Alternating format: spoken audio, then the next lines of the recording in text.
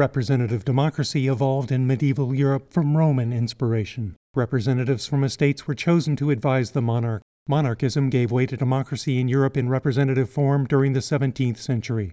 Despite the antagonism that led to revolution, colonial America largely followed British tradition in selecting its polity.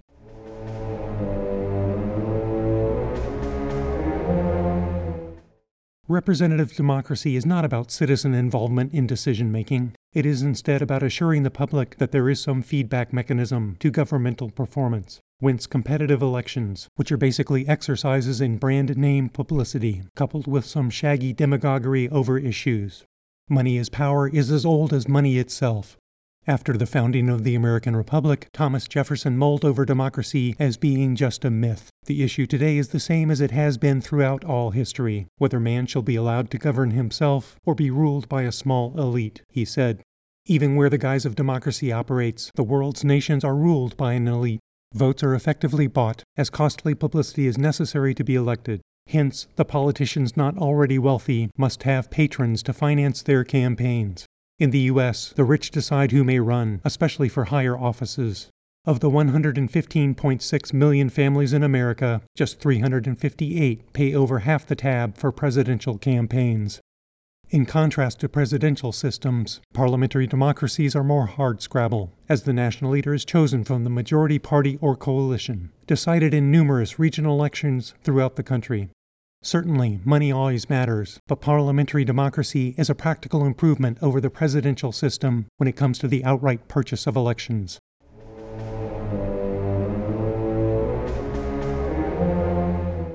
The greatest irony of representative democracy is that it is seldom representative. The American Constitution established a federal electoral system skewed against cities. Senators from rural states representing less than 13% of the population have the power to pass legislation. U.S. presidential elections are also disproportionately favorable to rural areas, thanks to an idiotic electoral college. The Electoral College was conceived to avoid the concentration of power which would result from a two-party system, which was anathema to the Founding Fathers. The incredibly stupid design of the Electoral College, which quickly triggered a two-party regime to take advantage of the system, puts paid to the myth that America's Founding Fathers were wise men. Elections for the lower house of Congress are also rigged as a tyranny of the minority, though by constitutional neglect rather than design, as the Constitution was silent about how states should allocate their electors. The customized drawing of electoral districts, called gerrymandering, lets a party in power undemocratically stay in power. The advantage of gerrymandering was discovered almost immediately. Gerrymandering was labeled in 1812. In the last few decades, Republicans have been especially adept at keeping power despite getting fewer votes. The Republican majority in the Senate was achieved with only 46% of the vote. Democrats have to win by larger margins to be elected. Britain also suffers from electoral skew. The flaw is in the first-past-the-post electoral regime, which the U.S. also uses. In first-past-the-post, a set is awarded to the candidate who wins the most votes in an individual race, rather than allocating seats by proportion of total national vote. First-past-the-post is not itself an obvious flaw in the U.S. because only two parties effectively compete. By contrast, Britain sports several parties. In the 2019 parliamentary election, Brexit polarized the British electorate. Those who wanted to remain in the EU had a choice of parties, whereas the Conservatives were the voice of Brexit. The result was that it took over 9 times as many votes to elect a Liberal Democrat than a Tory. British political scientist Sarah Hobolt observed that, when you don't have two parties, the first-past-the-post system is really bad at translating voter beliefs into seats.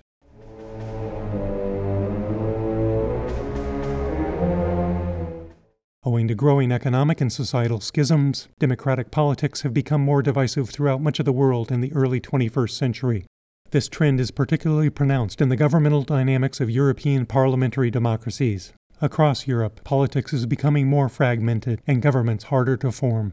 Smaller parties, among them populists and single-issue outfits, pop up and steal support from traditional powerhouses. One reason for rising fragmentation is growing inequality. Between the mid-1980s and 2008, the income of Europe's richest grew 10%, almost 3 times faster than the poorest 10%. As wages became more dispersed, voters' preferences fragmented, with the rich supporting the status quo and the poor opposing it. Polarization among the public begets fragmentation in Parliament. Simultaneously, the concerns of urbanites increasingly diverged from those of rural folk, creating distinct pockets of voters to which smaller parties can appeal. Another factor is plummeting party loyalty. Dissatisfaction has been the impetus for abandoning traditional parties, which are often seen as representing the status quo. Some electoral systems are designed to keep smaller parties out of power, thus ostensibly discouraging fragmentation. But such mechanisms have proven ineffective in the face of growing alienation. One adaptive strategy has been to form grand coalitions that range across the political spectrum. Such coalitions governed Germany, Austria, and the Netherlands in the 2010s. Wide-spectrum coalitions can reinforce the divisiveness dynamic as voters become frustrated with a stagnation of colorless centrism. This furthers a drift toward extremes and issue-oriented parties. Coalition governments tend to be short-lived and often unproductive. Coalitions comprised of widely disparate parties struggle to pass laws. Because coalition governments promise largesse to a greater number of groups, they tend to be expensive. From 1970 to 1998, adding a party to a European coalition government meant an increase in governmental spending by 0.5% of GDP. For economically weak countries like Greece and Italy, this has been a significant fiscal problem.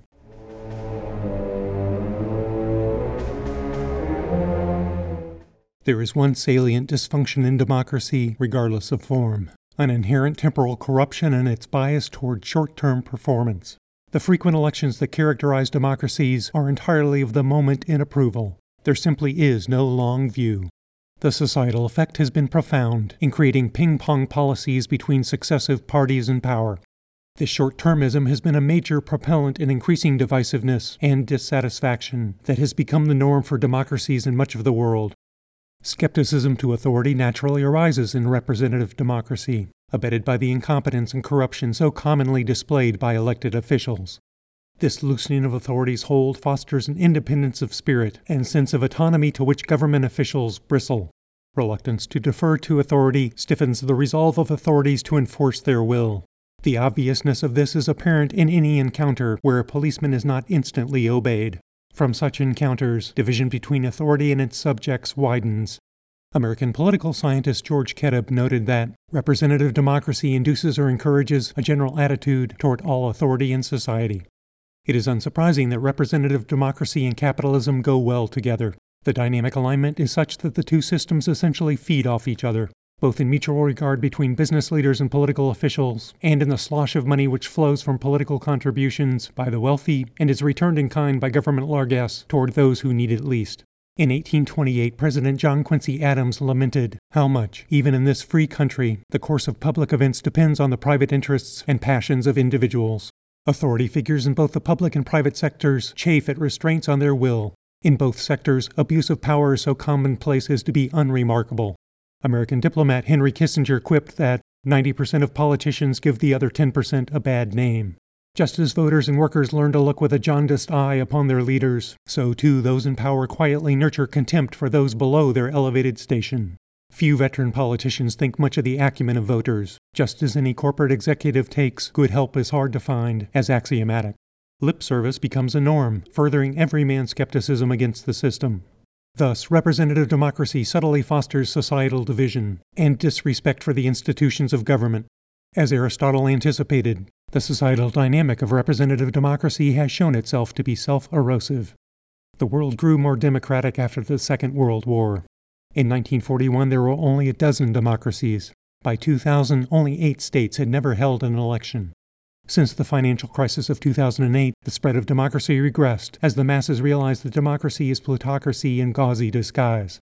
Strong men who promised muscular correction found favor with the rubes who make up voting majorities. Autocracy is appealing to the ill-informed and xenophobic. A father figure is something simpletons can understand, as American President Trump illustrates. Democracy and liberalism are separable.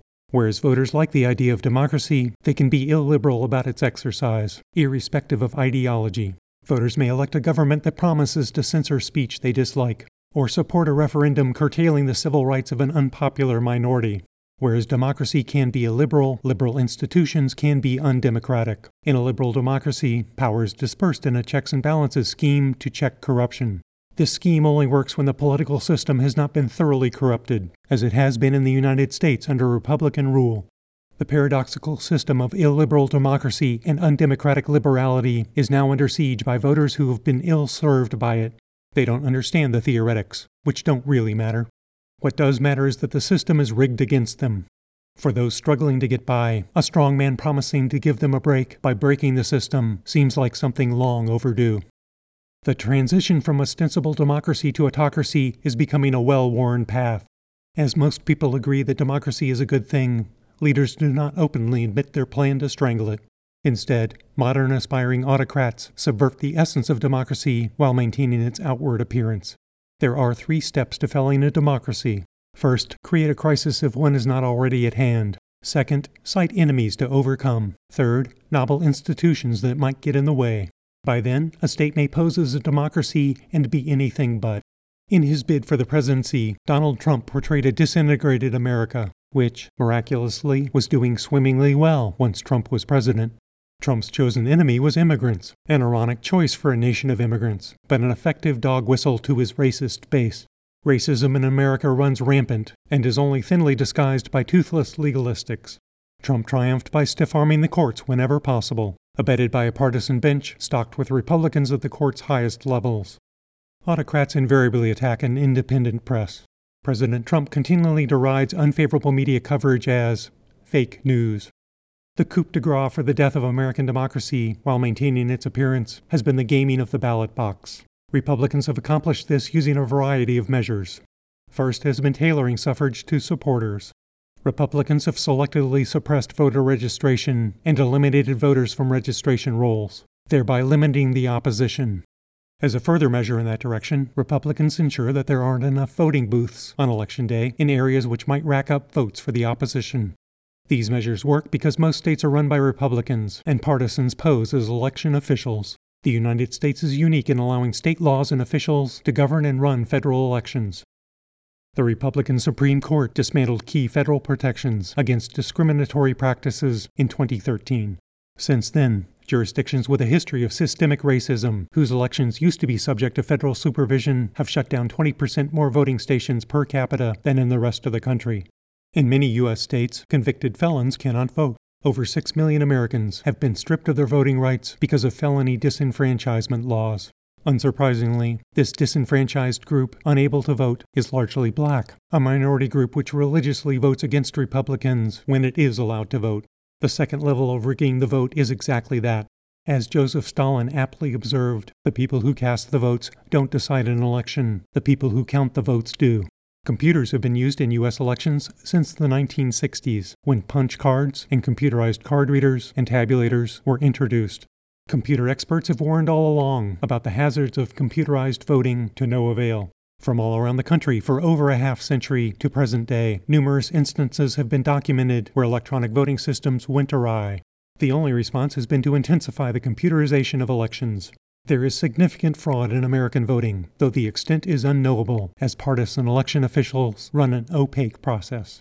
As states do not cross-check registrations, duplicate voting is easily accomplished. What is known is that ballots are falsified or discarded on a whim, after the vote is known to election officials. Especially in districts with a lot of poor voters, electronic machines tend to break down, and votes go uncounted. States forbid recounting when recounts are most needed. The U.S. uses about 350,000 voting machines. All electronic voting machines are connected to networks which can be hacked. Regardless of voting machine type, states don't conduct decent post-election audits to check whether the tallies are accurate. Rigging vote counts is just one way to subvert elections. Another way is to target voters by tampering with the registration rolls. This too has been done repeatedly. The American voting machine industry is an oligopoly of 3 companies with close political ties to the Republican Party, and a revolving door between machine vendors and election officers. The industry provides electronic voter registrars as well as voting machines. The criteria for rational criminality are means, motive, and opportunity, all of which are ever present for the people who run U.S. elections. 14 states use electronic voting machines which leave no paper trail. There is no way to tell whether vote counts are accurate or have been altered. Georgia runs a thoroughly rigged election system in favor of Republicans. One Georgia voting precinct with 276 registered voters tallied 670 votes in a 2018 election. Georgia election officials discard absentee ballots when they don't like the vote. This corrupt tallying comes after various methods to suppress voting by those not inclined to vote Republican. Georgia is merely exemplary of state election systems run by Republicans. There is no federal agency, such as the Department of Homeland Security, that concerns itself with the veracity of elections. State and local officials responsible for elections admit the process is subject to irregularities, but paradoxically insist that the system is fundamentally sound. Efforts to investigate are roundly denounced as a threat to democracy.